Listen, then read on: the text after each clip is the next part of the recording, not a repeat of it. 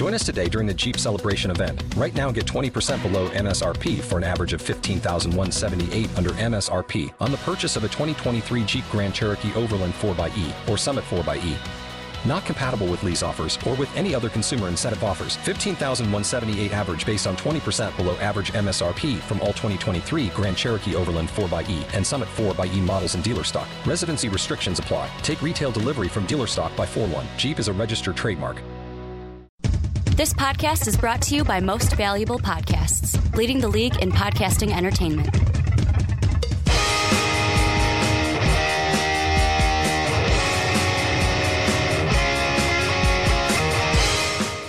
What's up, real MVPs? Ricky Widmer here, along with the Mark Weber. Emmys. And we are back for another edition of the Onside Kick right here on Most Valuable Podcast. And Mark, it is, to me, the best week of the entire year because we have gone through every single preview. We took our week off last week, kind of talked about some Baker Mayfield, some dark horses. We went through our top 10 in our preseason mock draft. But this is the week that everyone has been waiting for. The week where we make our hold us to them predictions. And then someone gets injured this week because I gave someone the kiss of death. And then we have to revise our predictions next week. I mean, I already did some revisions from some of the injuries that have happened. You know, I was talking about your team, the Vikings, and how I was like, well, they were a pretty sure thing, but I don't know. Had a lot of injuries. Well, I mean, was it 2 years ago? Was it last year or 2 years ago? It was 2 years ago. Because it was Dak Prescott's rookie year. Because we did our hold us to him predictions. Then Tony Romo got injured. And Teddy Bridgewater got injured. And it was like, great, we've got to do them again. And we redid our playoff predictions. And that was the time where I believe I had the Jags missing the playoffs, then making the playoffs, and they did not make the playoffs in real life early. that year. I was a year early with that Jags prediction. But how we do it, really, before we get into how we do it, let's get through some housekeeping here. Number one, if you want to help support the channel, make sure to check out patreon.com/Most Valuable Podcast. That link down below in the description. You can help support the channel, and if you're at the $10 tier, you get to join the podcast each month, any podcast at MVP that you want, and get to talk about the topic of your choosing. You can also buy yourself an MVP t-shirt. That store down below in the description as well. You can also find the store at mostvaluablepodcasts.com where you can get your MVP each and every day. And then last but not least, make sure, even if you're on iTunes, or if you're on YouTube is what I mean to say, go over to iTunes, go over to Apple Podcasts. Make sure to give the podcast a 5-star rating and let us know why you like listening to the podcast each and every week. But now, if you're new, how we do these predictions is we still keep it in the 3-segment kind of fashion that we're used to. We go through our AFC, look at each division, give our predictions for each, give our thoughts for each. Then we do the NFC. Then our last kind of segment will be us going through our playoffs, predicting it all the way to the Super Bowl. Mark will predict a Super Bowl winner. I will give the kiss of death to a team that'll probably have injuries next week. And then we're adding something new at the very end of the podcast. We're going to give our personal top 10 draft order for what we think it'll be based off our individual records. We're going to do that records. At the end? Very end. Because they're going to know what it is already based off of the first two. They can figure it out, but if they want the cool graphic and they want to figure it out, we might do it right before the playoffs. It'll be in that 3rd segment, though. So we'll do it right before the playoffs. How about that? To start off the 3rd segment. Sure. Still doesn't change the fact that they can do the math. They can do the math on their own, but we'll do it to start the 3rd segment. So play spoiler in the comment section if you really want to. You can if you want to. But Mark, we are going to go through the AFC. We're going to start with the AFC North. We'll start with you for the North. Give us your prediction. Run down these teams. You want me to go from best to worst or worst to best? Doesn't matter. They're all 4 are going to be up on the screen. All right, I'm going worst to best. So we're going to have the worst, and it's actually a tie for worst, kind of. I mean, ties don't exist in this, obviously, but they had the same record. Both at 7-9. First, it's the Browns. Then it's the Bengals. You have the Browns at 7-9? I do. Ooh, I do. But here's the thing. Going into this, if you have watched any of our stuff, you know I do not like Hugh Jackson. Mm-hmm. I'm done with him. I don't want anything to do with him. But I kind of divorced myself from that thought going into this. I said I have to have a competent coach mentality going into this. Even though I do not think they have a competent coach, just like for this, when we eventually get to the Houston Texans, I said, don't think about injuries. Just think about the team. So anyways, we got the Browns, we got the Bengals both at 7-9. Then we had the Pittsburgh Steelers at 10-6 and the Baltimore Ravens. You guys wanted to hear what I thought about the Ravens, and that's because I'm liking them right now. 11-5, Baltimore Ravens winning the division. So with mine, I will do the same. Start worst to first. The last team in the North at 3-13 will be the Cincinnati Bengals. They're going to be the worst team in the North this year. That means the Browns, they're actually number 3 in the division, but not by much. They're still 2-4 like the Bengals in the division, but they finish 4-12 on the year. Ravens will be second in this division, 8-8, sitting there at 500, and winning the division yet again. The Pittsburgh Steelers, the Killer Bees, whatever you want to call them, they will be at 12-4, winning the AFC North. You kind of gave a little bit about the Browns. What are you thinking, just kind of final thoughts after we've done our previews, after we've given these predictions about the AFC North? I think this is one where pretty much everybody should be kind of happy. Mm-hmm. You got two teams that are right in the playoff hunt. Obviously, the Ravens win the division they're in. Mm-hmm. But even Bengals fans, their team has been better this year, according to my thoughts. Browns are going to be much better this year. Mm-hmm. Now, if you're a Browns fan, you might be saying, well, I guess we're stuck with this coach now. But I think everybody is having something to be happy about. Mm-hmm. For me, it's like the interesting thing is I think everyone most people are in agreement that the Steelers are probably going to win the division this year. Except for me. And that's why I said mostly everyone. The Steelers should win the division in my mind. The Ravens are going to be interesting because to me, they're going to be a fringe playoff team where they could be 8-8, make the playoffs. They could be 9-7, make the playoffs, or they could be 10-6 and make the playoffs, or they could be 8-8, 9-7, and not make the playoffs. Like that's where I think they are this year. Kind of very much the same as it was last year, where they were one win short from being a playoff team, and because the Bengals beat them, the Bills got into the playoffs for the first time in forever. To me, this division, the thing, though, that I'm excited about is the bottom of this division.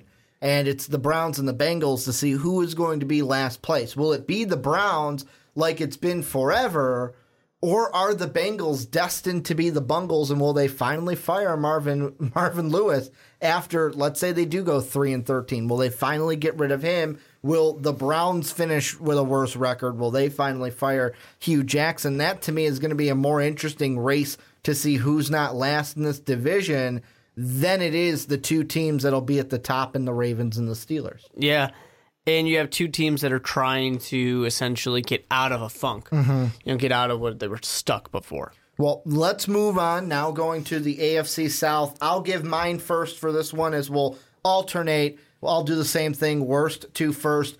Finishing last place in this division, it's kind of not last because really 2 games separate the 2 through 4 teams in this division, but finishing last in the South at 7-9, I got the Tennessee Titans. Then in third place, I've got the 8-8 Texans, the 9-7 Colts being the second place team, and then running away with this division, I have the Jacksonville Jaguars at 12-4.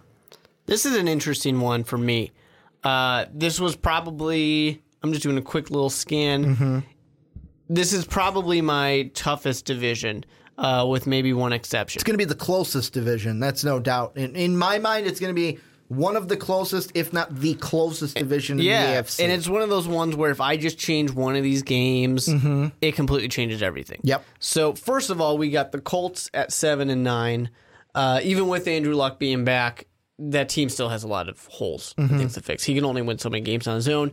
Deshaun Watson, even though he's a great quarterback, I really hope he's healthy. But the Texans, 8-8, even with that great defense, even with a lot of improvement. And I'm going to say something interesting about them in just a moment. But the Tennessee Titans at 9-7, then 10-6, the Jacksonville Jaguars, who 2 things I got to say in this division. You almost had them not win that this division. The first thing I was going to have. I almost had them out of the playoffs. At 9-7. At 9-7 because that last game, it is week 17, and this is where things get crazy. And week 17, I have them losing that game. The way I have everything set up, the Jaguars are winning that game. Okay. But because they had to. If they lost that game, they are 9-7 out of the playoffs. Tennessee Titans, which are sitting at 9-7 in my little rankings here, they get skipped if the Texans beat the Jaguars and the Texans win that division at 9-7. Well, and I mean, for me, the interesting thing we'll start with the Jaguars because they're consensus where most people are picking them to win the division. In my mind, I have them 12-4, but I'll be completely honest. I have them beating the Patriots week 2.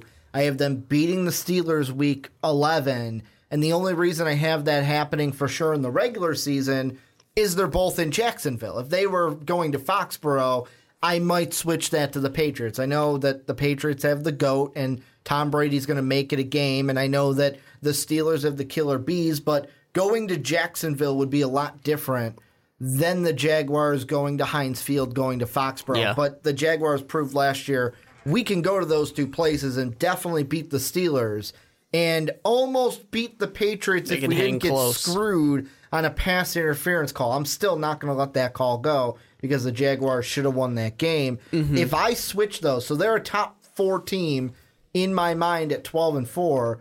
If I flip those games, they still win the division at 10-6. But they're a 10-6 team that'll probably be a for sure 3 or 4 seed. So for me, that's the 2 most important games. Win those games, and you'll be fine. Maybe a 12-4 team. If you lose, you could be 10-6, and if you screw up somewhere else, you could be 9-7 this year. I think that when it comes to the Jacksonville Jaguars, to me, I mean, they're still a great team. They have an amazing defense. They have a great running back, but they lost receiving weapons, which I know was not that big of a deal because, I mean, you had injury issues there before, but you still don't have them. You're still trying to find your best wide receivers a little bit. People are going to know about Leonard Fournette this year. They should have known about him last year, but now they're really going to know about him, and I just don't trust Blake Bortles. I mean, I know we had a good year out of him, but was it that good? I mean, it was basically average at best, and he turned it on at the end of the playoffs. He almost had very similar to like a Joe Flacco where he can turn it on if he gets to the playoffs. That's what I'm kind of wondering about him. Is it that? Is it an Eli Manning boom or bust of, yeah, it might go really badly, but hey, it might go really well too. I just have too many question marks on this team to be able to say for sure they're going to be fantastic. To me, the thing that kind of solidified my 12-4 was, and I know it's preseason, but watching them play the Vikings because in that game, the starters did play for a significant amount of time, and that defense did very well against Kirk Cousins and the first stringers. Yeah. And Blake Bortles and that team, especially with Leonard Fournette, was able to, after a fumble by Latavius Murray, was able to take it down and score, I think it was like a 60, 70-some yard drive, and take it down and score and punch it into the end zone. To me, the most interesting part of this division is every other team. Because the Colts, I think that it'll be interesting because I think that Andrew Luck, they were a bad team last year, but I think with Andrew Luck, just having Andrew Luck alone, just give them 8 wins. They're 8-8. And can the rest of this team help Andrew Luck win more than 8 games? The Texans will be interesting because Deshaun Watson coming back, Colin Cowherd is calling him the Michael Jordan to Mitch Trubisky's Sam Bowie, is what he said today on his show. But with the Texans also, are they going to be injured this year? Is the injury bug going to bite them like it did last year? And then the Titans. Yeah, they were a playoff team last year. Yeah, they went into KC and won. But this is a team, new head coach. How's Mike Vrabel going to be? This team could be a team that takes a step back. Not a huge one, but takes a step back and might finish last in this division by a game or 2 because the Texans and Colts are above them. My ideal situation is that the Texans would be where the Titans are and the Titans would be where the Texans are. To switch those 2 teams. You mean based off last year? It's like the Texans are in the playoffs, the Titans are out of the playoffs. I'm saying right now, I'm not revealing who my playoff teams are. No. I'm saying from last year's standings. No, I'm saying right now. Oh, okay. I'm saying I would rather have the Texans number 2 in this division. Okay. The Titans number 3. Okay. But when I go game for game, that's not how it really worked out, which is fine. And that's not a knock on the Titans necessarily. It's the new coaches. It's the figuring out this new offense. But I am hanging on to the fact that they were really kind of held down, anchored down by that poor coaching, poor play calling, bad offense that they were stuck with. And I'm going to sit here and say I will believe that there's going to be more out of Mariota. You know, there's going to be more out of this entire offense. I'm going to believe it right now, and I'm willing to be proven wrong. I prefer not to be proven wrong, but I'm going to believe that this team will be better offensively. And the thing I find absolutely hilarious about our standings in this is both of us have 9-7, 8-8, 7-9 for 2 through 3. The only difference is me and you switched the Colts and the and the Titans, where you have the Colts last place in this division. Where is it something new coach, or is it just you know what? Andrew Luck doesn't have a full team around him. I mean, it's all of it. It's new coach. Andrew Luck needs more. He's going to win games, but I don't think he can do all of it completely on his own. And there's rust to shake off. There's learning new stuff, learning new players. I mean, he's walking onto this team and saying, "Who are you? Who are you?" You know, to all these different guys, because it's been a while. He's a lot more polite than that. He at least introduces himself, because he's the kind of guy that even as a defensive player, when you hit him, good hit, number 52. Yeah. My hope is that he walks up to somebody who was on the team and goes, "Hi, my name's Andrew Luck. Nice to meet you." I know Andrew. One of my favorite interviews from radio days that we were a part of was Amy Poehler talking about how it was actually Adam Scott talking about how Amy Poehler does that to people on Parks and Rec. She would walk out to people that, like, she works with every day and introduce herself every day to them. Like, "Hi, I'm Amy Poehler. Nice to meet you." Just to be annoying, or like? Oh yeah, just to be annoying, of like, you know, pretending like I'm too good for you. I don't know who you are. I don't know your name. Let's move on. AFC East, you give yours. You started off. All right. Well, AFC East, you guys aren't going to like me on this one. And a couple of these teams, people were like, "But you said we could be better." Yeah, but now I've made my picks. Better. Yeah, now I've made my official picks, and this is what they are. Starting from the bottom, and then we'll get here. At the bottom is the New York Football Jets at 3-13. People get mad at us sometimes when we call them that. At also 3-13. Mainly Giant fans get mad at us for that. At also 3-13, it is the Buffalo Bills. And then at 4-12, the Miami Football Dolphins. And finally, we get to... Just do it the whole podcast. Yeah. Just do it for every team. They're all football teams. And then finally at 12-4, which is very different than everybody else in this division, is the New England Football Patriots. It's not that much. There's only one main difference from mine to yours, and let's see if you guys can figure it out. At the bottom, I've got the Jets, 4-12, 2-4 in the division. Then the Bills, 4-12, 2-4 in the division. Then the Dolphins, 7-9. Oh, good for the Dolphins. And then the Patriots at 12-4. The only difference is I have a better record for the Dolphins than you do. You're lower on the Dolphins. Well, you got a better record for all three of those teams than I do. Yeah, but a much better record for the Dolphins. The Bills and Jets are only one game, but we both have them as the same ones. Yeah. We're going to get into them because they're the rookies, but what is in your mind saying that the Dolphins will be a 4-12 team, even with the return of Ryan Tannehill coming back, with that backfield of Kenyon Drake as the starter and now Frank Gore as the guy that people probably have to handcuff to Drake in fantasy and who might vulture some touchdowns? My thing for the Dolphins is, one, that they play good teams. Besides the division. This entire division has a brutal schedule. Yeah. And that's the tough thing. When they're playing the NFC North, they're not beating anybody in the NFC North. Yeah. Including the Bears and Lions, if you're one of those people that don't like the Lions. So they're playing all of those teams. They have to play their division, which, even though, yes, I'm low on these division, but they're splitting with teams like the Bills. They're splitting with teams like the Jets as well. Well, you have to play the NFC North. You have to play the AFC South, which you guys we just went through that. That's a division I like as well. And you have to play your own division. Like, those are the three main divisions that they have to go up against. You're not going to beat the Texans that I like. You're not going to beat the Titans that I like. You're not beating Andrew Luck. Actually, the Dolphins I do have beating Andrew Luck. I do, just because they're coming off of the bye week. Same thing. They're going to be Same well thing rested. Here. Yeah, it's coming off of the bye. But it's just one of those type of things where now the flip side is people are going to get mad at me for doing this. I actually had them get swept by the Bills. I had the Bills beat the Dolphins twice. I did not. I had them. They won 2 games in the division, and the team I had them get swept by is the Jets. No, I had them get swept. You're right. I had them get swept by the Bills too. I think these two teams match up. I'm looking at yours. I think those two teams match up fairly well to each other. Now, obviously, Ryan Tannehill, I think, is a much better quarterback than Josh Allen. There we go. That looks a lot better. I was looking at yours, and I was like, wait, I actually have the Colts winning, so I don't. I have them 3-3 in the division, so I have them splitting with I have them beating the Bills twice? No, I have them splitting with everyone, so 3-3 across the board. Even though I don't dislike Tannehill, I like Gase as well, and I do think that they had kind of a sneaky offseason. But when you just look at the schedule, I don't think it's really going to translate into wins.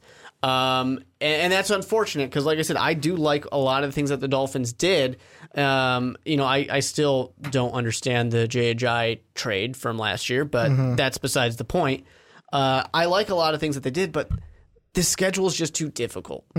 You're playing so many good teams that I'm a fan of to where 4 or 5 wins, I think that's kind of fine. I think that's all right. I mean, you're not happy about it, but I think that's pretty much where you would be. The thing I want to ask you is about the rookies in this division. So we've got Josh Allen, who's probably going to start because of an injury to A.J. McCarron. What was he called by Jalen Ramsey? Trash? Trash. Yeah.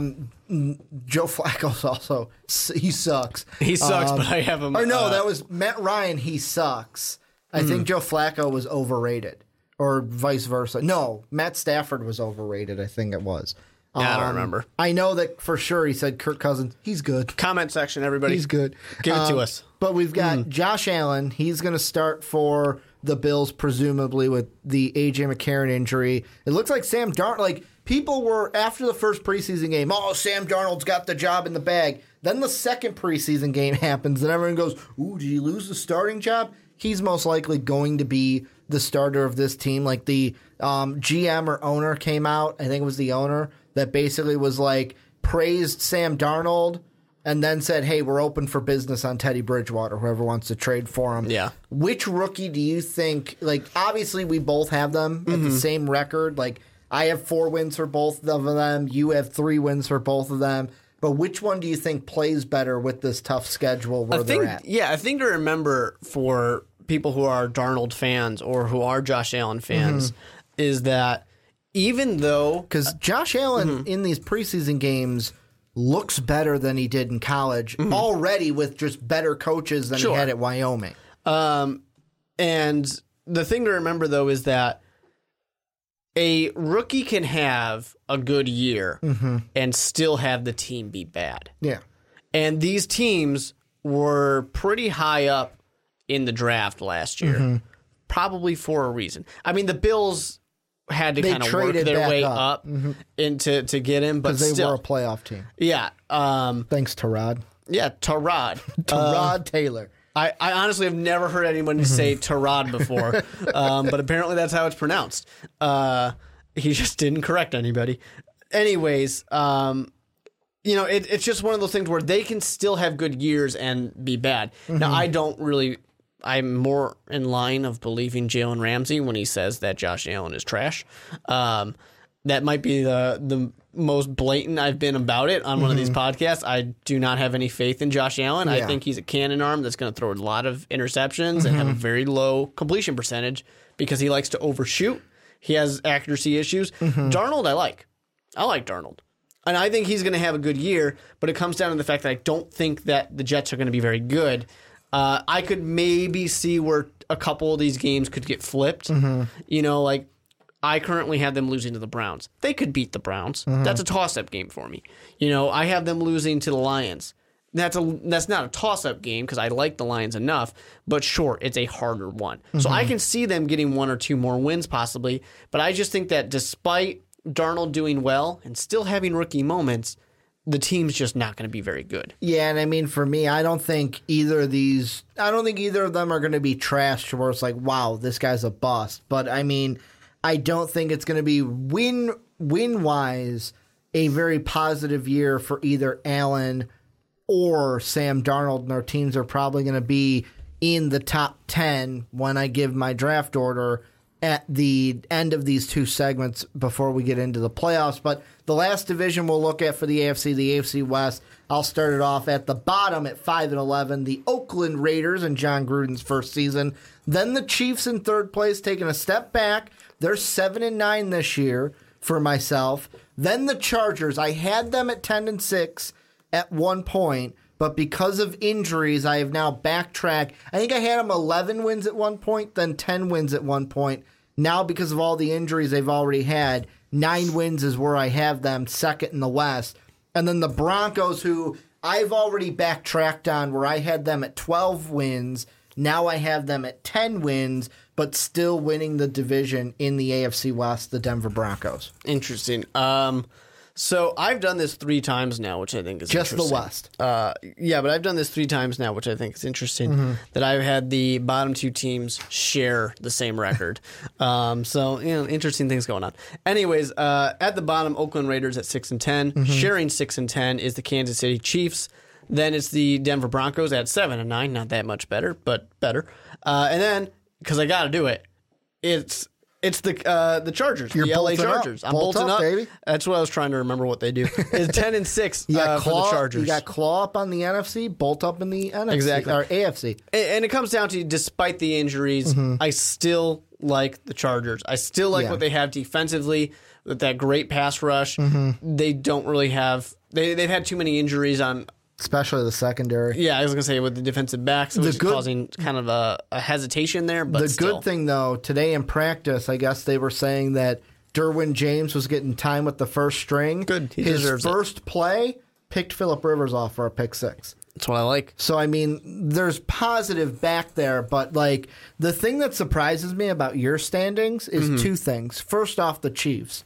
They're 6-10. I mean, I'm not too much. I'm not much further. You're not 7-9, offended, But like, I'm sitting there at 6-10. I'm like, oh, they're not going to have a double-digit loss season, are they? And the thing I find a little confusing, maybe because I feel like the Chargers and Broncos are going to have winning records, but you have every single team except for the Chargers with a losing record in this division. Yeah. Why not? Well, I'm just why not? Here's the thing. Okay, I was waiting for you to go like and elaborate on it. Mark's just like, why not? Yeah, I'm just like I don't see. I do what I want. I do what I want. The Raiders. First of all, let's start with the Raiders really fast. I think they'll be better than I maybe have made them seem when we've talked about John Gruden. How I don't believe in the John Gruden, but I think this first year will be all right. 6-10, I don't know if you would define that as all right, but good enough to not get chudded. He's making this roster way too old. But that's not a thing that hurts this year. It's a thing that hurts next year. I mean, for this year, I don't think the chemistry is going to be. He's also showing them tape from 1970. They're going to have a ton of helmet penalties. I just want him to be like, and when you see this guy out there, he retired like 20 years ago. They're going to have a ton of helmet penalties with how the entire league's going to have a ton of helmet penalties. With how they're watching guys tackle if you're showing them film from the 70s. This helmet thing is going to be interesting. Then you heard what Richard Sherman said. Yeah, basically how it was idiotic. For once, Richard Sherman said something. I'm like, I don't mind that you said that. Now the Kansas City Chiefs also at 6-10. For me, I do like Mahomes enough, and I do like Andy Reid. I mean, he was looking good. Did you see that pass he had against the Falcons in the preseason, man? I don't really care that much about the preseason. He freaking slinged it, man. Sure. He's got a cannon. There's no doubt about that. There's good pieces, but it's a little bit new on the offensive side of the ball. Can the new offensive coordinator, be good as the old offensive coordinator, Matt Nagy? But then it's also that they're playing hard teams as well. No, they are. they're going to have to play the NFC West. Mm-hmm. They're going to have to play their own division, which is difficult. And, they're going to be playing the Patriots in addition to the AFC North. They have some tough ones. It's just difficult in that case. Now, I do have them getting some wins on some teams that are also good. Mm-hmm. But, when I really like some teams like the Ravens and the Steelers, those are losses to me. The thing I find funny is you mention all the divisions, which are tough divisions, and then you go, oh, let's take a look at like the two games that are not there, like those divisions. Yeah. The Jaguars and the Patriots. Fuck. Right. Like, that's what you look at, too. It's like, not only did we screw your, not only do you have to play tough divisions, the two games that are just random opponents from anywhere, yeah, you're playing probably the 1 and 2 or the 1 and 3 teams that easily could be the AFC Conference Championship. Exactly. The two teams from the Conference Championship a year ago. Now, for me, when it comes to the Broncos, this is what I got for the Broncos is I just don't really believe that much in Case Keenum outside of Pat Shurmur's offense. That was a rough first preseason game, and I almost right away was like, oh, I'm going to take away some losses. But then I'm like, oh, no, don't overreact. You know who I it's believe preseason. in, though? Paxton Lynch? No, Swag Kelly. Okay. I believe in the swag. The swag man? I'm not going to lie, though. Watching that Bears game, and I know that he's playing lesser talent. Yeah. And by the way, Case Keenum, Kelly. All of a sudden, Case Keenum's looking good, and I'm like, man, Case, okay, I believe, oh, wait a minute. Who are any of these defensive players right now for the Bears? Oh, it's because the second strings are in there. Anyways. Another thing that threw it off is in that first game, it's like, Bradley Chubb looked like a rookie. He won't look like a rookie at the end of the year, but will he at the beginning of the year? He started to turn it on a few times against the Bears. But anyways. But it's the Bears. It wasn't Bears have a decent offensive line. It wasn't the Minnesota Vikings who are probably going to win that division. But Minnesota, if anything, the Minnesota Vikings have a worse offensive line than the Bears do. We got a really good team. That's what I'm getting at. But you're talking about a pass rusher, Ricky. Should be able to own a weaker offensive line then, Mark. He should. You're wearing that Viking purple today. I like it, too. I am, and some blue for the Chargers. I got a lot of good things going on. Actually, their blue's a little darker than that. That's Titan blue. Yeah. Mm-hmm. Which I got them in the playoffs, so whatever. That's a spoiler. Anyways, I like the defense a lot. I think they're good, but it comes down to those two things of Case Keenum. I don't really necessarily believe in him, and I don't know, even though I said I believe in Swag Kelly, I don't know how realistic that actually is. No, Case Keenum's going to be the starter all year. So like Case Keenum's going to be out there to where even if he's just doing okay to bad, he's still going to be out there. And maybe they'll just cut Paxton Lynch. I think they should. No, they will. I liked Royce Freeman. I like what I saw out of him. I can't wait for him to do special things. It just seems like it's going to be running back by committee. Which isn't bad for a team. For fantasy, it's horrible, but it's not bad for a team, but it's the kind of thing where I'm like, I kind of feel like that's holding Royce Freeman back. It's only his rookie year. It is, but I think that he could kind of go out there and dominate if they let him. Maybe he wins the job later in the year. Maybe they kind of move it on over. Kind of like with the... I'll say the Chiefs were like that, where the year before Kareem Hunt, it was very much Jamal Charles goes down, they're running back by committee, where it's like Charmander West is over here, and I'm messing with his name, West or something is over here, and it's kind of like, they've got Nile Davis is in the mix, and it's like they're using all these different backs, and we're thinking coming into last year, it's going to be the same thing. Kareem Hunt can actually ball out, and it was his job for the rest. Yeah. Maybe Royce Freeman does that this year. Not to that extent day one, but eventually there might be a game where it's like, you know what, screw it. He's our starter. We're going to go with him. I hope so for his sake. I mean, for me, the Broncos are this. Really good defense. The offense is just going to lag behind. And that's why, for me, they become a 7-9 team. Any final thoughts on the West? What we will do is we will wait to give our 1 through 6 until we do the playoffs at the end. So any final thoughts on the AFC that we did not hit division by division? No, not necessarily. I think I'm pretty happy. Well, this is where you guys come in. Let us know what you think down below in the comment section about our AFC predictions. Also, give us yours. Who do you have in each of these divisions? Who do you think will make the playoffs from the AFC? Who are we too high on? Who are we too low on? Let us know down below in the comment section. And let's move on, going from the AFC to the NFC. if you're on YouTube and you're just joining us for our NFC, make sure to check out our AFC predictions. I'll probably put that above Mark's head. It just plopped out on top of us, so you guys can check that video out. If you're on Blog Talk Radio, podcast services around the world, you're just rolling right through as we'll go into the NFC. We'll switch things up. You started first for the AFC. I'll start first for the NFC, looking at the North. Going worst to first in fourth place, we got the 5-11 Chicago Bears. Bears in fourth place in the division. Then in third place, Matt Patricia and his Lions at 7-9 this year. Then the Pack Attack, they're going to be in second, an 11-5 team, really good team, but just second in this division.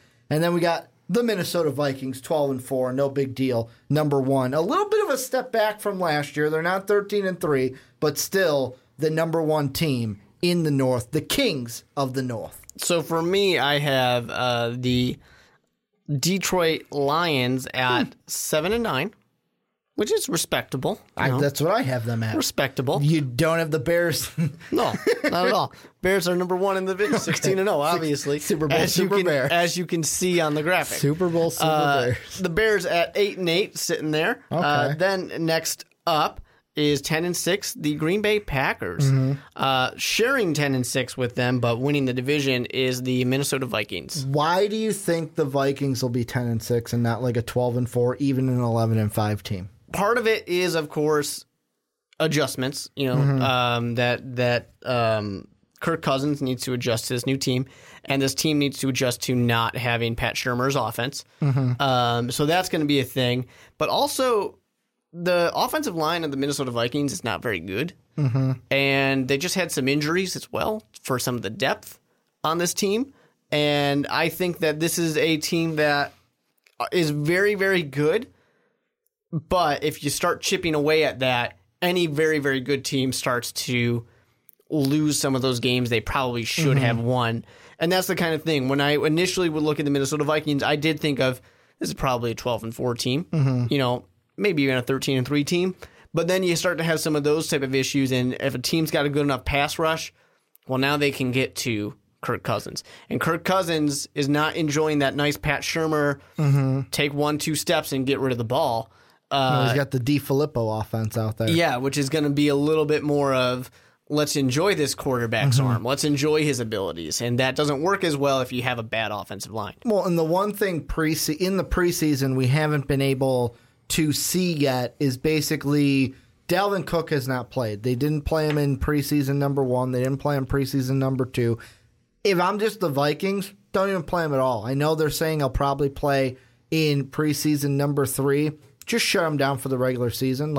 We don't need to see what he's doing. I think he'll be fine. This is a team that, I know this is my team, but this is Super Bowl or bust. Because of what happened two reasons. Because of what happened this offseason and going out, getting Kirk Cousins, making his guaranteed contract, one of the highest guaranteed contracts, basically paying up for that quarterback. When really this team could have re-signed Case Keenum and been like, no, we're good. We don't have to overpay for the quarterback. Well, we went out there. We got our guy. Now it's like nut up or shut up. Number 2, and this is the thing that worries me, Aaron Rodgers is back for the Packers. And you know how I said Andrew Luck, where it's like, oh, Andrew Luck is back. Automatic 8 wins. Well, Aaron Rodgers is back. Automatic playoffs for this team.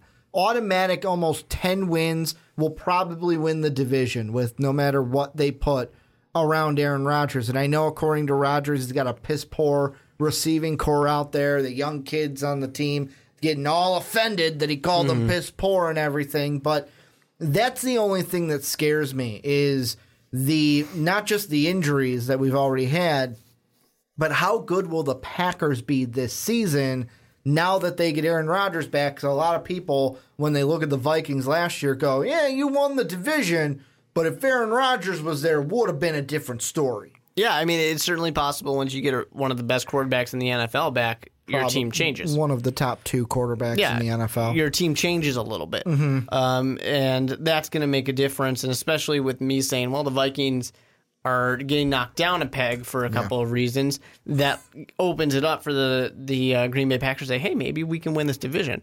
So they're going to be right there. And when it comes down to the other two teams, the Bears, if they're an 8-8 team, I'm happy. I would honestly be happy with 7-9 as a Bears fan. I am. Maybe it's because I'm not a Bear fan. I am tempering my expectations. Tempering my expectations. Tempering my expectations for the Bears. Where 5-11, it's not like if they go 5-11, it's not going to be like, God, this team is horrible. It's going to be a team that's making adjustments.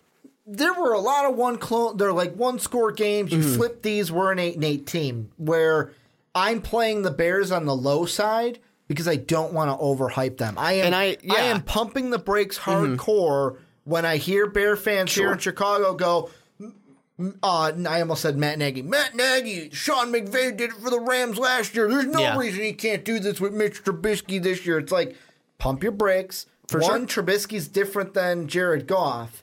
And number two, Matt Nagy is different than Sean McVay. Plus that defense with the Rams could arguably be seen as better on paper last year than the Bears this year, although the Bears defensively this year are no joke. Yeah, I mean, they were a top 10 defense last year.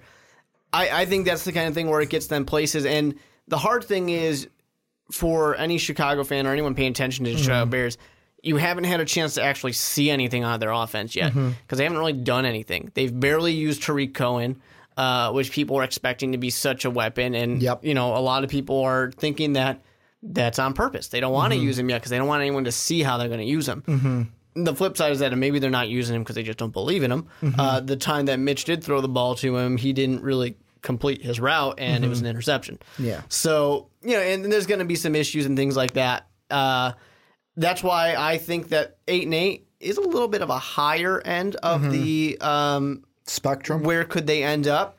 But I'm giving a little bit of that benefit to them, of course. And I don't think that 7-9 is really bad for the Detroit Lions. No. It's not good, necessarily. They're not happy about it, but yet again, it's all right. The schedule is just tougher. You're playing the NFC West. You're playing the AFC East. You're playing, really the Patriots. You're playing teams like you've got the Cowboys on your schedule. You get the Packers twice. You get the Vikings twice. And I know with the Vikings, usually we split with the Lions. This team could split easily with the Packers. But, you also get teams, like I said, the Cowboys for one, and you get the Panthers for another. This schedule isn't the hardest, but it's not the easiest for any of the NFC North teams. Like for the Vikings, you see the Eagles, you see the Rams. Yeah. You're seeing the Saints, who you saw. Basically, you're seeing playoff teams from last year, probably minus the Falcons. Exactly. And, it's just that it's not easy, and the teams are all good enough, but there's a lot of changes. I mean, there's even changes on the Vikings, who are a team that was really good last year. So there's just a lot of things that are different. So there's a lot of ability to have some ebb and flow for this division. And the one thing I am very excited for, I'm excited for, but not excited for because they're Packers, but I think that by the end of the year, Josh Jackson and Jair Alexander are going to be prime cornerbacks. Oh, for sure. For that Packer defense. There's a reason why they went out there and said corner. We're going to be looking at that going, man, this team used to be a joke on defense, and they've set themselves up to having two fantastic corners. How about you start us off NFC South? Take us through it. All right, going from the bottom and then working my way to the top. We got the 5-11 Tampa Bay Buccaneers. We have the 7-9 claw up Carolina Panthers. I know that they're not going to like me on that one, but whatever. It's too late. The 9-7 Atlanta Falcons, and finally the 11-5 New Orleans Saints. Yeah, I mean, mine's not too far different. We have basically one change at the top, but I've got the Buccaneers in last place. They're a 2-14 team this year. Spoiler alert, number one pick in the draft. Then you have the Panthers at 9-7. Not a bad record. It's just the two teams above you are playoff caliber teams. You've got the Saints at 10-6, and then the Falcons taking home the division at 12-4. First team, though, I want to mention, though, is that Buccaneer team. You mentioned, Panther fans are going to hate you. Buccaneer fans are going to murder me after 2-14. But this is a team that maybe I'm overreacting to the Jameis Winston debacle that they have here, but they have some tough opponents. Like the Saints, you play the Saints twice, you play the Falcons twice, and I know Buck fans are going to say, "But Ricky, we usually split with the division." It doesn't matter. It doesn't mean they're easy opponents. Then you play the Eagles. Yeah, you play the Steelers. Yeah, those are at home, but those 2 games are without Jameis Winston. It's with Fitz magic or pick 6 magic, whatever you want to think about. You're playing the Niners off of rest. You play the Ravens in Baltimore. Like, depending on what kind of a Bear team we get, you play them in Chicago. You're getting the Redskins, who now have Alex Smith. You get the Cowboys in Jerry World. You get the Giants on the road. This Buccaneer team might be like, man, we took a big step back because this schedule was not what this team was ready for, especially those first 3 weeks, Saints, Eagles, and Steelers without Jameis Winston. Yeah. It's going to be interesting. The Buccaneers are that team that on paper have a lot of hype, but they don't quite get there. And you look at Dirk Cotter's last 2 records. This is where he gets fired. First year 9-7, then 5-11, another 5-11, or even worse. And I think that they're not going to be very happy with him. They're going to want to get rid of him. I'm going to say this, since this is hold us to him predictions, they will go between 0 and 1 and 3 losses. I don't think they go 0-16. Wins, you mean? Wins. And I think this is the end of this year. Dirk Cotter gets fired. They're moving on from Jameis Winston because they'll be the number 1 pick in the draft. But it's not a high draft quarterback. Yeah, that's going to be the problem. So it could be like, I think this will be the beginning of the end for Jameis Winston, and Dirk Cotter will lose his job. Yeah, I can see Cotter being out, but I definitely don't think Jameis Winston's gone unless something else comes up off the field with Jameis. There's just not necessarily someone, unless someone goes out there and really lights it up. I don't see who that person that is that number 1 overall and I'm quarterback looking is. Contract-wise, you know what? This is year 4 for him, I think, for Jameis. I'm going to say this. Next year, obviously, it's the last of his contract. What they'll do is Dirk Cotter will be gone this year. Next year, they'll bring in a guy. What can you do with Jameis? After next year, Winston is gone, and they're drafting a new quarterback. Yeah, and I don't know if I necessarily believe in the combination between coach and quarterback here because there's a lot of weapons out there, a lot of pieces, and I know something like Deshaun Jackson wasn't exactly – they didn't get as much out of him as they expected, I think. And something's going to have to give, I think, with this team. For the Panthers, to me, they kind of fluctuate a little bit from good year, bad year, good year, bad year. And we're on the bad year trend. But really, yet again, what are you going to get from your quarterback, Cam Newton? Yeah, because he's exactly the same way, where he gives you a lot, he gives you a little, gives you a lot, gives you a little. And once again, we're on the little side of that. But they lost offensive weapons. They lost pieces to the puzzle. This is a team that had a really great roster, and it keeps kind of taking little steps backwards. Eventually, those things add up, especially when you play good teams like they're going to play good teams. Having to play the AFC North, which, I've said good things about. Having to play, the defending Super Bowl champion Philadelphia Eagles. That's not a joke as well. It's going to be difficult for the Carolina Panthers, unfortunately for them. And I mean, with the Panthers, it's not going to be a terrible season. Even 7-9, not terrible, but the range of 7 to 9 wins to where it's like, you know what? You're just in the middle of the pack this year. Yeah. You're in the middle of the pack. You're going to miss the playoffs. And then it's like, you know what? Let's just reload. Let's add some weapons next year. Try to come back. Because to me, there's 3 divisions in football that are going to be really tough. The first one is, I'll rank them 1 through 3. I'll start with number 3, the AFC South that we've already talked about. In my mind, the Jaguars are going to run away with the division, but the rest of the teams are going to fight and claw and scratch to try to get a playoff spot, and they're all going to finish within a game or 2 of each other. The second one, the division we're looking at now, the NFC South, where this is a division, Bucs are going to be at the bottom. The Falcons and Saints will probably be fighting for playoff supremacy.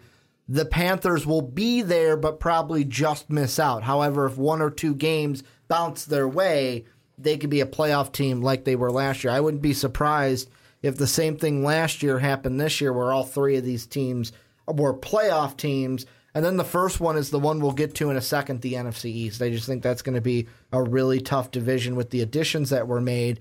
But the thing I want to ask you with this one is Falcons and Saints. You and me are on the other side. I got the Falcons in first place. Better record. You're a Saint man. You're going with New Orleans this year. Well, I think that almost everything about the Saints is a little bit better. Did they learn to tackle this year? That's the big question. I mean, it doesn't matter necessarily if they learn to tackle or not. Mm-hmm. I still think that they're going to be a better team. But honestly, and that's me referencing that offense. That offense is awesome. That offense is great. It's easy being breezy, man. Yeah, and the simple thing with that, too, is the fact of, I know we say it quite often in these, but quarterbacks get to the end, they're thinking about that legacy. They want to win that one last one before they're done, especially a guy like Drew Brees, who's only gotten that one Super Bowl. I know it's difficult to win a Super Bowl, but he's thinking only. Because his defensive coordinator cheated. That's the only way he won that Super Bowl. He is sitting there Drew. thinking, only one Super Bowl, I can get another one. Yeah. Especially with Ingram, Kamara. You have so many great parts of this team, and then that defense, which is young. That was the criticism last year, that they were young, right? And now they're getting a year older. It's just, exactly. One more year of experience under the belt. And, all right, you can, I mean, that was not the right time to make that mistake, but you can make a rookie mistake. You can make a young player mistake. That's all right. Got to learn from it. I'm hoping they learn from it. No, this is a team that, I mean, they're going to be in the hunt for a playoff spot. Like, for the Saints, to me, I think that they'll be a wild card team again just because of how high I am on the Falcons, because when these two teams meet and just overall, they're kind of built similarly, I'll say, where the defenses aren't like, they're not phenomenal, but the defenses are good for both teams. And the offenses, both of them have good quarterbacks, phenomenal quarterbacks. The Saints have a Hall of Fame caliber. Well, screw it. Both of them have Hall of Fame caliber quarterback. I don't know about Matt Ryan. Matt Ryan, if he's got a while to go, he could be a Hall of Fame quarterback at the end of it, depending on how he plays, how many Super Bowls he wins. But I mean, Drew Brees for sure is a Hall of Fame quarterback. Both of them have a solid receiving core, except for maybe the Saints dropsy Ted Ginn over there. But for me, I really like the Falcon offense better, especially with their trio of Julio Jones, who is for sure a top 5 wide receiver in this league, Calvin Ridley, who's going to be one of the best rookie wide receivers in this league, and then Mohamed Sanu, who will probably be in the slot. But it doesn't matter who Drew Brees has. Drew Brees is a 5,000-yard receiver or quarterback. He'll throw it to anybody he wants. And the main thing that the Falcons have Devonta Freeman, but the Saints do have a two-headed monster when he gets back of Mark Ingram and Alvin Kamara that are going to help them win games. Let's move on, though. The NFC East, I'll start with mine first. Starting in the rear, another team that it's not a bad record. This is kind of the same as my AFC South. The Redskins are in last, 4th place. They will be a 7-9 team this year. Then the New York Football Giants, they're going to be 3rd. They're a 9-7 team. Cowboys will be in 2nd, the tiebreaker over the Giants. They will also be a 9-7 team. And then winning the division only by a game, and Philadelphia fans are going to get mad at me for this record. They're probably going to think that they're a 13-12 win team, but I've got the Eagles winning this division only at 10-6. I think this division is going to be closer, and it's going to be one game that separates the Eagles from the Cowboys and the Giants. Interesting. I could see a potential Eagles taking a step back, but I just think that the team just got a little bit better. And like I said on the preview video I did for them, they won the Super Bowl with their backup quarterback. Imagine what they can do with Carson Wentz. And he's on track to be ready week 1. Yeah, even if he's not back by week 1, whatever. I'll take it. But anyways, 6-10, the New York Football Giants. At 7-9, the Washington Football Redskins. At 9-7, the Dallas Football Cowboys. And finally, at 12-4, the defending Super Bowl champion Philadelphia Football Eagles. You just did that for this division because you know Giant fans will be looking for it. They're going to love it. Why are you... I know I've asked you this before, but yet again, try to convince me. Sure. Why are you so low on the Giants? Because I don't think they'll be a playoff team. Well, they could, but I don't think they will. But, 6-10 is really low for this Giant team that has Eli Manning, has Odell Beckham coming back healthy, and drafted Saquon Barkley. Yeah, but this was a team that had Odell. They had an amazing Odell defense. Was injured last year. Sure, but they had Odell. They had Brandon Marshall. They had Sterling Shepard. They had so many pieces. They had a great defense, but it all fell apart. And injuries are a part, but injuries could be a part of it this year. My big thing really is that two things are going on. We got Pat Shurmur, who I've said it a million times, and I'll keep saying it until he proves me wrong, that the last time we saw him as a head coach, he did a terrible job. And I know it was the Cleveland Browns. I know it. I know the Cleveland Browns are not a good destination to go to. I mean, I wouldn't take my kids to Cleveland, would you? But it's just not a place you want to go to head coach. Sure, I get it. But he still did a bad job. Yeah. And then there's also the fact of Eli Manning. I'm not going to use the getting benched against him, but he was playing poorly. And it's not the first time Eli Manning has played poorly. A lot of people have kind of felt that maybe he is towards the tail end of his career, and he had a resurgence a little bit and it's kind of fallen back a little bit. But he's a guy who throws interceptions. He's a guy that can sling it. You get that boom or bust out of him. And at the end of the career, I don't know if we're going to see a boom or a bust out of him. Being in a good division is not a good thing for that. It's just a team that I think they needed something else. I don't think the way they went is necessarily the best option, especially going after an offensive-minded kind of guy. When they just went after an offensive-minded kind of guy and it went terribly with Ben McAdoo, I don't know if this locker room is going to bounce back so quickly and just everything will be all right. Well, and the thing that I'm trying to look for and can't find it to no avail, the thing that I saw today when I was home for lunch watching NFL Live is they put up stats for Eli Manning. They kind of played a game where John Fox was on NFL Live today. Oh, that was exciting, I bet. And him and Louis Riddick did kind of a game where they had, and I'll have you do the same thing for the Giants. So you have 4 choices. Sure. Your choices are Saquon Barkley, Odell Beckham, Pat Shurmur, and offensive line. And they kind of ranked the reliable. So out of those 4, who is going to be most reliable for Eli's success, and rank them from 1 being most reliable for success all the way through those 4. Well, I'm going to get this caveat out of the way immediately that I don't think a rookie can ever necessarily be considered reliable, but that's out the window. Reliable to his success, not like reliable, but reliable to his success. It needed to be said as I'm about to rank him number 1, most reliable, Saquon. Number 2, probably... You got Shurmur, O-line, Odell. I'm going to have to say Odell, I guess. Okay. Even though Odell's another guy who can be boom or bust at times, but when he's on, he's on. Then Shurmur and O-line. You are almost the exact opposite of both of them, where they had Saquon and Odell because 3 and 4. Yeah, which I totally get. And then they both had opposites. One had offensive line, and then Pat Shurmur. My problem with Shurmur is the fact, of course, that the one time it's been bad. So maybe that is reliable. It's funny that John Fox, the coach, put Pat Shurmur as him being the most reliable to Eli having success, whereas Louis Riddick, if he was the coordinator, I'd agree.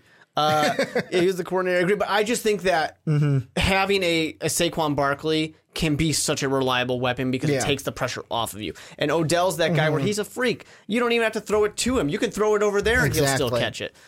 In theory, let's hope he's healthy. But like I was saying before I got off on that tangent, the thing that they showed was 2 years ago in 2015, Eli was one of the best passers with the deep ball. Yeah. And had like 10 touchdowns, no INTs. As the offensive coordinator. I think so. And then the last 2 years, he's been, to quote Jim Morris Sr., diddly poo with the deep ball, where he's had the most interceptions, the lowest completion percentage. The team I want to move on to in this division next is the Dallas Football Cowboys. Yeah. For you... This is a year where they will have Zeke hopefully for the whole year. There won't be any suspension looming over his head. Is this the year? Because for me, how I feel about it is even if they go 9-7 and miss the playoffs, The thing I am looking at this year is this the year that Jason Garrett finally gets fired? Because for me, nope. I don't think the Cowboys are going to be good enough to be a playoff team this year like they were 2 years ago. No, Jason Garrett will never get fired, ever. Ever? You know, and to be fair, because he's a Jerry guy. Yeah, I mean, he's Jerry Jones' guy. And to be fair, there are people out there who are like, yeah, but Jerry Jones is still in control, but is slightly less in control than what he was before. But, I mean, there have been plenty of times where you could have fired Jason Garrett, and it hasn't happened, so I don't believe it's ever going to happen. Just like Marvin Lewis, I don't think it's ever going to happen. He will be there for eternity. Bengal fans can hope, right? He will be there forever. Okay. No, I think this will be a good year for the Cowboys. I mean, 9-7 is a good year for sure. Having Zeke back is a huge help. Dak Prescott, he did all right last year. I mean, it wasn't. He didn't come out as insane as he was when he kind of had that rookie year. People had more film on him, which I always talk about that. And they had a harder schedule than because you got to think about it. The thing that played into it is they were such a bad team the year before Dak came in. Yeah. Their schedule was easier. Sure. And it matters. It all matters, and I think that's going to make kind of a difference. But I still do think that they're kind of back. They're bouncing back. The team I wonder, and this will be the dark horse I have for this division before we move on to the West, is basically the Redskins. I don't know what to gauge them because I have them 7-9. Redskin fans, when I did their video, got so mad at me that I had them as one of the worst teams that I gave prediction videos for. But this is a team that, I want to have them better because they did add Alex Smith. They do have weapons in the receiving core. Yeah, they lost Darius Geis, who I was excited about. But I was so excited for Darius Geis. They still have guys in that backfield. They did add AP, but I'm not going as much to say that AP is going to bring them over the top. But this is a team that, I don't really know what to expect in Washington this year, in a year that they might have to do well if Jay Gruden wants to keep his job as well. The thing for the Redskins for me is I like certain parts of it, and then other things kind of make me a little worried. I like Alex Smith enough. I think that Kirk Cousins was probably a better quarterback, though, which is hard for me to swallow that one. He was one of the most accurate quarterbacks last year, for sure. And Alex Smith is an accurate guy as well. But there were some struggles last year for Smith in the Chiefs. But and I don't think that the Redskins are as good as a team as the Chiefs were last year too. So that's an important part. The loss of Darius Geis, I think, is a big potential loss. They could have gotten a lot out of him. I was really excited for him. I thought he was going to be great for the Redskins, but losing him, I think, will be a little damaging. Well, and moving on into the last division that we have, I believe for this one, should be me, I think. Start us off with your NFC West. At the bottom, the team shouldn't surprise anybody, but maybe the record surprises some. 7-9, the Arizona Cardinals. At 9-7, the Seattle Seahawks. At 9-7 as well, the San Francisco 49ers. That'll make Richard Sherman happy to be just a tiny bit on top. And then finally, at 10-6, the Los Angeles Football Rams. What's funny is you and I, same order, different records. In the bottom for me, Arizona Cardinals, but they're 4-12, not 7-9. Then you have the Seattle Seahawks, who are 7-9. Then I have the San Francisco 49ers at 10-6. I know, I'm too high on them. And then the Los Angeles Rams at 11-5, winning the division. What team do you want to start off with? I'll ask you that. I'm going to start with the Cardinals first. All right, let's start with Arizona. And for me, it really is the fact that despite having a rookie there, but he's not going to play the full season. You got Sam Bradford there, and Sam Bradford's a good quarterback. He's not a quarterback that I believe he's not a quarterback that's going to really lose games. Yeah. He's just a quarterback that'll probably get hurt at some point. And then Josh Rosen will come in because you're not going to start the ginger giraffe over Josh Rosen. And Josh Rosen has been touted as probably being the most NFL-ready quarterback coming out of college. So, he should probably do all right.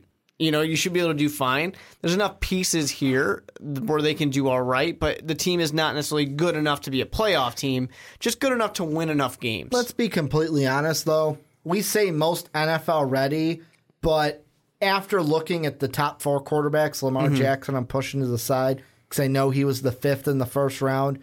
Really, to me, Baker, Josh, and Sam, all of them could start week 1 for me. Yeah. Like, after seeing them play, you're not going to win many games with some of them, but, like, I could see every single one of them being, like, if you were going to be like, yeah, we're going to throw them out there week 1, I could see it like, okay, you can defend that point. You can defend it in some cases. And I do think that for pretty much all of them, that, it would make sense. For some of them, it's more of the talent around them. They're better than an A.J. McCarron or something like that. But, yeah, for Rosen, I think he'll be all right. And then you move on to some other teams. I mean, the Seattle Seahawks, to me, are a team where I had them at 9-7. That actually surprised me a little bit when I was looking at the games. I thought they were winning more than I kind of initially in my head thought they would do. But still not necessarily good enough to probably get into the playoffs. Which you're keeping them, I believe they were 9-7 last year as well. I think so, yeah. With me, I think that they'll take a step back. Like with the Cardinals, for me, there might be people that go, Ricky, 4-12, you're way too low. Some of the comments that we've already seen from the Cardinal video that I believe you did was, our roster is still stacked. We have all this.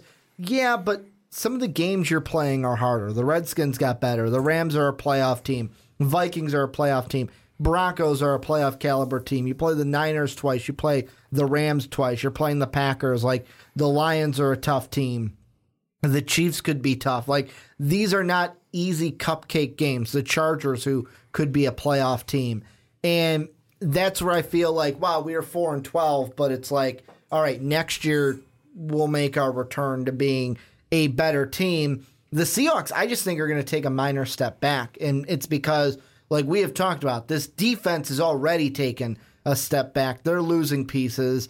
The run game, like, to me, I'm looking for Rashad Penny to be the guy that takes the running game over this season, but really I look at it and it's like the wide receiver core is lesser than what it was last year. This team is, I wonder if we're getting to the point where it's the classic Pete Carroll thing that he does where he kind of looks and it's like, all right, things aren't going as well as they were. Bye, guys, and he leaves before shit hits the fan. Yeah, I don't necessarily know where he would go, unless he just retires. Derails, yeah.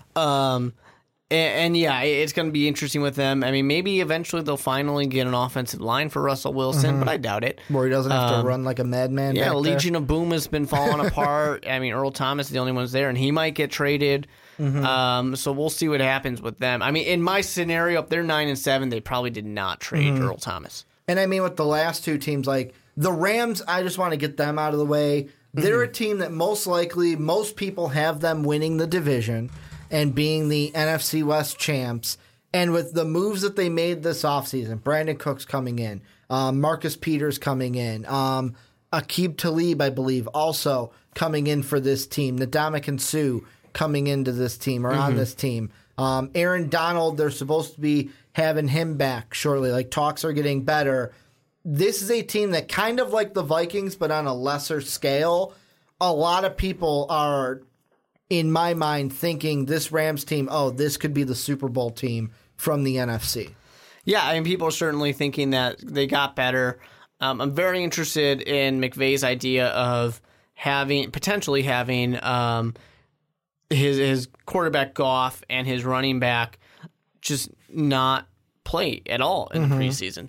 I think it's an interesting idea. Why get him hurt? Yeah, why get him hurt? You certainly run the risk. Somebody yelled at me. Especially when you just gave Todd Gurley all that money. Somebody yelled at me on social media because I said something about, like, well, why risk it? And like, well, any time is a risk. And I'm like, yeah, that's why you maybe shouldn't play him. Risk it when the games count. Yeah, but the flip side of that is, sure, there might be more rust to shake off. You might lose one or two of those games, but I think that's all right. The team is good enough. Yeah. If it's like the Colts where it's Andrew Luck, no, Andrew Luck's got to get that rust off first because you need him firing on all cylinders from the first second. This team can do all right without that. What about the Niners? This is the last team we'll look at before we get into playoff predictions, and this is a team many have said I am too high on. I think they will be a 10-6 team. They're going to be a team that's going to be in that playoff hunt in my mind. Jimmy Garoppolo is going to help lead this team take a big step forward this year. Will he lose a game? Yes, he's going to lose a game. He's not going to be 16-0, 19-0, Super Bowl, Super Garoppolo. But this is a Niner team to me where I look at the schedule and I go, this team could be good enough to make a step, mainly because of the quarterback. Mm-hmm. Take a step year 2 under Kyle Shanahan with this offense and have it click, but maybe be a team that makes the playoffs but then doesn't do anything in the playoffs. I'm so excited to finally have a full year of Jimmy Garoppolo because he's been all hyped up since he was in the draft. Hasn't lost a game. People were saying he would be the next best quarterback. He's going to be the greatest of all time. People were so excited. We finally get to see a full season of Jimmy Garoppolo. Let's see what he's got. I'm a little back and forth of it. I don't think the team is amazing. I think they still got ways to go, but I do think that they can be a 9-7 team. Why can't they win these games?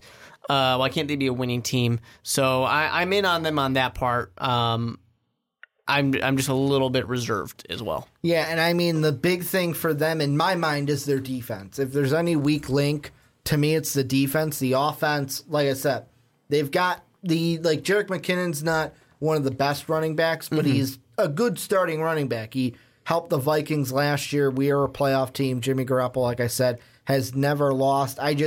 I'm interested to see what the Niners do this year, and will they live up to the hype or will they not live up to the hype? Any teams in this NFC or anything that you're like, oh, I should have said that when we were talking about this division earlier. The only thing I want to say is that whole never losing thing, you're going to probably stop saying that pretty quickly because he's playing your Vikings. He's going to lose week one. Yeah, he's playing your Vikings week 1, so you're going to have to say, you're going to have to stop saying that. I will stop saying that. I hope he loses week 1 because I would like my Vikings to win that game. But this is where you guys come in. Let us know what you think down below in that comment section.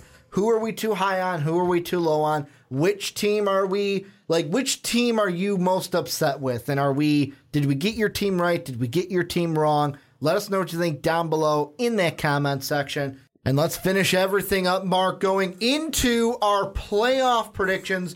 You guys on the other segments, if you're just on YouTube, make sure to check out our AFC. Make sure to check out our NFC predictions. For you guys who have been listening to the whole podcast, you guys have been kind of putting it together. However, the one thing you guys haven't been able to know for sure is who wins these tiebreakers that there may have. And I know that I have one tiebreaker. I know you have a couple tiebreakers as well. Before, though, we get into our playoff prediction, we are adding something for this year, a little fun thing for the teams who are not very good. And we are going to give our top 10 picks in the NFL draft. I'll let you decide. Do you want to go bottom to top, 10 to 1, or 1 to 10?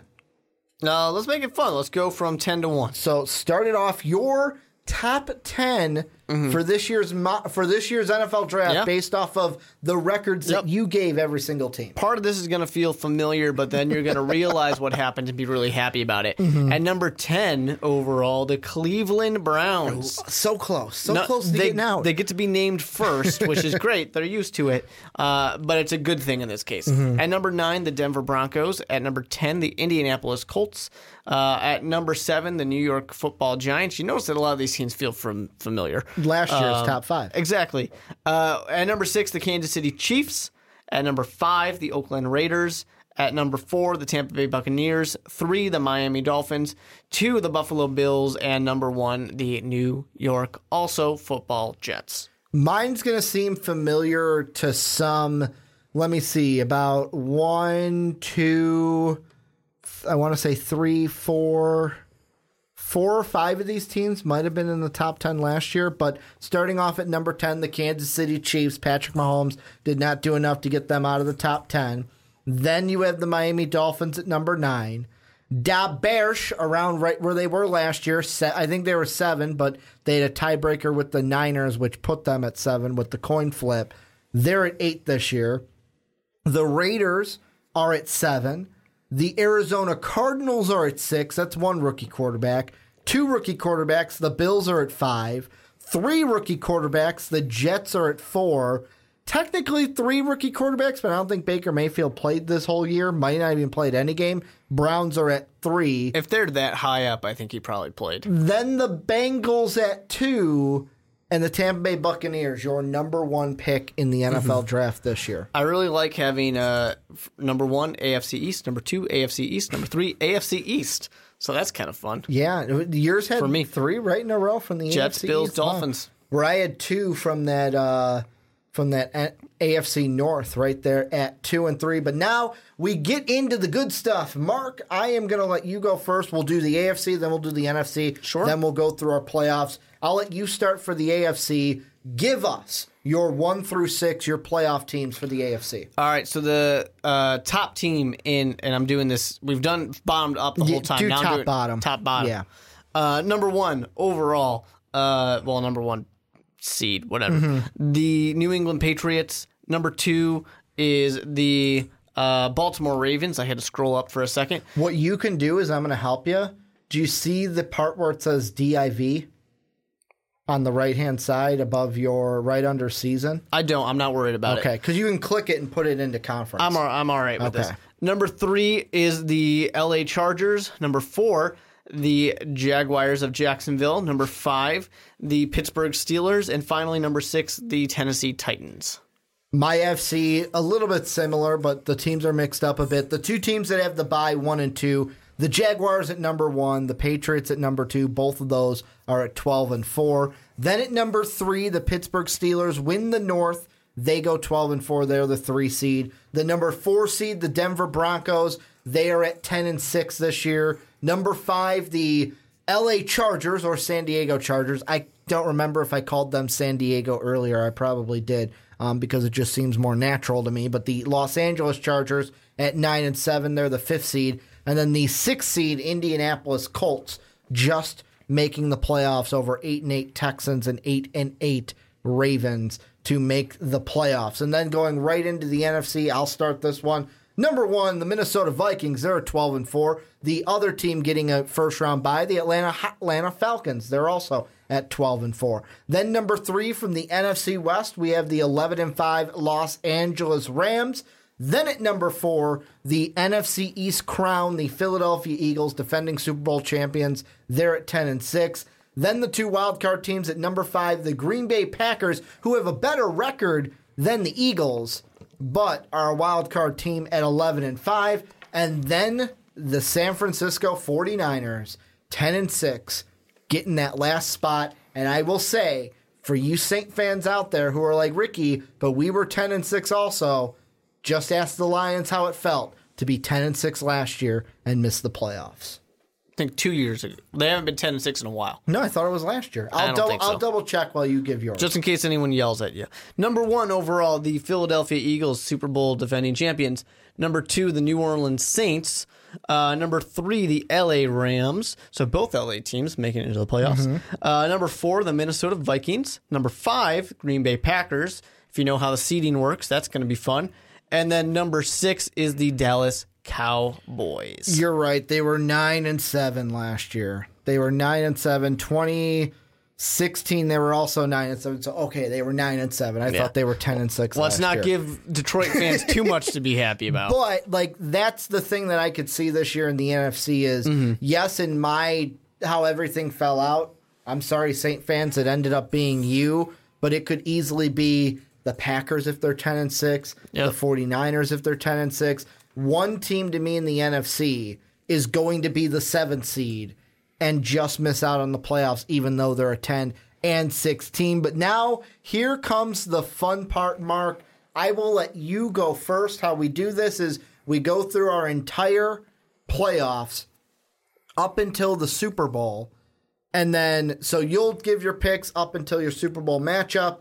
I will then give mine up to my Super Bowl matchup, and then we will make our Super Bowl picks. I will let you start. Quick thing, do you want to do it by round or by conference? You pick. All right, I'm going to do it by round. Okay. Just because that's the way I'm looking at it. Works for me. All right, so in the AFC, the first game is the Jaguars hosting the Steelers. That'll be a fun little one again. Fun little rematch. And things are going to feel pretty similar as the Jacksonville Jaguars get to win. So Jacksonville wins that one. Home team, the LA Chargers hosting the Tennessee Titans. And I actually am going to have the Tennessee Titans sneak that one out from another my shock fan. win like they had last year. Yeah, and it's not going to be as shocking because they will be a better team. But how many touchdowns does Marcus Mariota throw to himself in that game? Probably 5. Okay, so 5 just to himself. Unto himself, all the touchdowns for the Titans. Then in the NFC side, the Vikings get to host the Green Bay Packers, and I think home field's going to be a big deal for that one. Going to give that one to the Purple People Eater Vikings. I get to say that because I'm wearing purple. And then we have home team LA Rams hosting the Dallas Cowboys. Once again, makes a difference, and I think the Dallas Cowboys, even though they're a better team, even though they better than they were last year, even though they've gotten to the playoffs, I still think the Rams are just a step ahead. So that's going to make a difference for them. Let's move into the division. So the Baltimore Ravens are hosting the Jaguars, but it doesn't matter. Jaguars are going to win it. And then the New England Patriots are going to host the Titans, and that time it does matter because the Patriots win. Of course, they're just a better team. NFC side, we have, these are both matchups I absolutely love. The New Orleans Saints hosting the LA Rams, and despite all the things that the Rams did, I'm picking the Saints. Then we got the defending Super Bowl champion Philadelphia Eagles hosting the Vikings. This is nice. It's reminding us of last year again. It's not going to be a blowout like it was last year, but I still think that the Eagles are going to win that one. Then we have my conference championship. Do you want me to pause here or no, just keep do going. it? You'll go until the Super Bowl. Because it's about to reveal my Super Bowl, but not my winner just yet. Don't reveal the winner. Reveal who's in it. Yeah, they'll get it from this part. The Patriots and the Jaguars, again, and the Patriots, again, are going to win it. Then we shift over to what potentially could have been what we saw last year. Should have happened. Are you going to be I those said guys? Potentially. Okay. Could have. I said could instead of should. I know. I'm just asking, are you a should have guy? And then if it did happen last year, I predicted that this would have been the team to go on to the Super Bowl. But the Philadelphia Eagles are going to host the Saints, and the Saints say we're winning it because we should have done it last year. Now here we are. I got a fun fact, but I will leave it until after mine is done. So now revealing my playoff bracket, we'll go through the same thing. In the wild card round, first off, the Indianapolis Colts will go on the road to Pittsburgh. Andrew Luck got them to the playoffs, but the Killer Bees are too much. The Steelers move on to the next round. Then we have a rematch. This is the second one like this, too, and they're both from the West. Chargers-Broncos played in Denver week 17. They're going to do it all over again in week, what would this be, 18 technically. Broncos get the win at home over the Chargers. They move on. So the Steelers will play the Patriots. Broncos will then go to Duval County and play the Jaguars. In the NFC wildcard round, the other matchup that's like this, the Rams and Niners both played in LA in week 17. They get to do it all over again in week 18, and the Rams get the win. They move on. They will play the Atlanta Falcons. That's because I have an upset in my other game. The 5th-seeded Packers go into Philadelphia and get the win. The only road team in the wild card round to get a win. The Packers then move on. So in the AFC, Patriots, Steelers, Jaguars, Broncos, you know how it goes for the Patriots and the Steelers. Bill Belichick is a better coach than Mike Tomlin. Tom Brady is a way better quarterback than Big Ben Roethlisberger. The Patriots move on. Doesn't matter if the Patriots are the 2 seed. The Patriots move on. Steelers don't know how to beat Tom Brady and the Patriots and Bill Belichick in the playoffs. Then the Broncos and the Jaguars. This is one that's going to be difficult for the Broncos. They lose. It'll be a big blowout win for the Jaguars. They will go on and play the Patriots, a rematch of last year, 1 and 2. Then in the NFC, you've got the Rams going back up against the Falcons. I believe this is another rematch of last year. Falcons get the win in Georgia, in Hotlanta. And then we have a rematch, third time this season. The Packers will play the Vikings, much like you had it in yours. Home field is going to be a huge advantage for the Vikings. They move on and play the Falcons in the NFC Championship game. We've got our 2 set. Patriots, Jaguars first. I think what will flip this one from last year is it's not in Foxborough, it's in Duval County. Jacksonville gets the win. They are going on to the Super Bowl. And then we've got a matchup in Minnesota. Home field advantage is going to play a huge part of this one yet again, much like going to Philadelphia, played a huge part of last year's loss. The Vikings get the win over the Falcons in Minnesota. Number 1 seeded Jacksonville Jaguars against number 1 seeded Minnesota Vikings for the Super Bowl. And before we give our Super Bowl picks, I have a little bit of history for you. Dating back to the 2013 playoffs, there have been 3 teams that have made the Super Bowl that were not the number 1 seeded team. Those teams were in 2017, the number 2 seeded Falcons made it to the Super Bowl.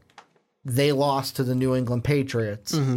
And the number 2 seeded 49ers in 2013 lost to the number 4 seeded Baltimore Ravens. So a little bit of history that usually the number 1, that also played into mine too. Years, yeah. Where in recent years, usually the top 2 teams make it. That, I will be honest, played into mine, especially in the NFC side. But also, I found this funny too, because when I was looking at it, what made me think about it again is that you have the Saints in your Super Bowl, and they are a number 2 team in the last playing the number 1 seed. And the last time it happened, like you had it, the number 2 from the NFC South playing the number 1 Patriots. Yeah. The Patriots beat the Falcons. But in historic fashion. But we will start with yours. Patriots and Saints is your Super Bowl. Take us through what you think of this game and then who wins the Super Bowl. Well, it'd be a great matchup. I mean, you got 2 old veteran quarterbacks who are really kind of towards the end of their career. Either one of them. I mean, retirement is going to be all they talk about for these 2 guys. But really it comes down to me of the run game is better for the Saints. The wide receivers are going to be better probably for the Patriots. The defense, I don't really know what the defense on the Patriots is going to be because Patricia's gone, but it's not as good as the Saints defense is. Well, and they lost some guys on that defense too. And I can just see this one being back and forth, one of the most exciting type of Super Bowls that we've seen in a while with Drew Brees and Tom Brady going back to back, and eventually it's going to be close. But in these Patriots games, it usually tends to be Tom Brady has that last chance to win the game. But I think this is going to be where Drew Brees kind of cements the legacy and says, no, my team's down at the end. I'm going to be the one to come back and win this game, and I think he'll do it. So you have the Saints winning the Super Bowl. For me, mine's a different kind of prediction where for you, you're just picking a Super Bowl champion. For me, I'm picking which team is going to get decimated by injuries and be a top 5 pick this year. You can pause it right now. You can stop watching right now, and you know exactly what Ricky's going to say. Exactly. Well, and I mean, to kind of build this one up a little bit, if you're new and you're like, Ricky, what are you talking about? My Super Bowl pick, we have dubbed the Kiss of Death, no matter what year it is. Whether, like, if you go back the past 3 years before this, 3 years ago, I can't remember who I had win, but for that year, both of it, I had the Colts versus the Bears. No, it wasn't the Bears, the Cowboys. Both of those teams were horrible that year because that was the year that they just were like a 4-win team. You had a Colts-Bears one, too. That was before. That was like the year before because I had Ravens-Bears that year. There you go. Because Saints lost to the Bears in that NFC title game. You can even count that one, I believe, too. But Colts, Cowboys, one of those two got the kiss of death. I would have to go back and double check. Then the next year, I had the Cardinals beat the Patriots in the Super Bowl. Patriots won the Super Bowl. Cardinals were decimated from injuries, and they just didn't do anything. They were a terrible team. Then last year, I had the Giants beat the Patriots. Patriots go back to the Super Bowl. Giants are decimated with injuries. They were the number 2 pick in this year's NFL draft. So for this year, it brings me, like you said, you can stop the video. I'm going to ask you, can you give me a little bit of a drum roll? I hope this sounds decent. Your kiss of death for this year, none other, the Super Bowl champion, Jacksonville Jaguars. The Jaguars are going to win the Super Bowl. Because obviously you weren't going to kiss of death the Minnesota Vikings and the Jaguars. I am sorry, Jacksonville fans. We will see if this is the challenge for now, Jacksonville. I have just put the pressure on Blake Bortles to not just be better than he was last year, but can the Jaguars be the first team to beat the Kiss of Death? That's what I want to ask you. Do you think they're going to be the first team to beat the Ricky Whitmer Kiss of Death? Well, because eventually I want it to end. Well, eventually it's going to end. I mean, that's what happens with streaks. They end. Mm-hmm. I originally actually had my very first draft of this. The Jaguars just missed out on the playoffs. Yeah, and I think I mentioned that with the Texans, switching with them or whatnot. But so it's possible, but it wouldn't be as a decimation. Like I can't see a decimation of this team.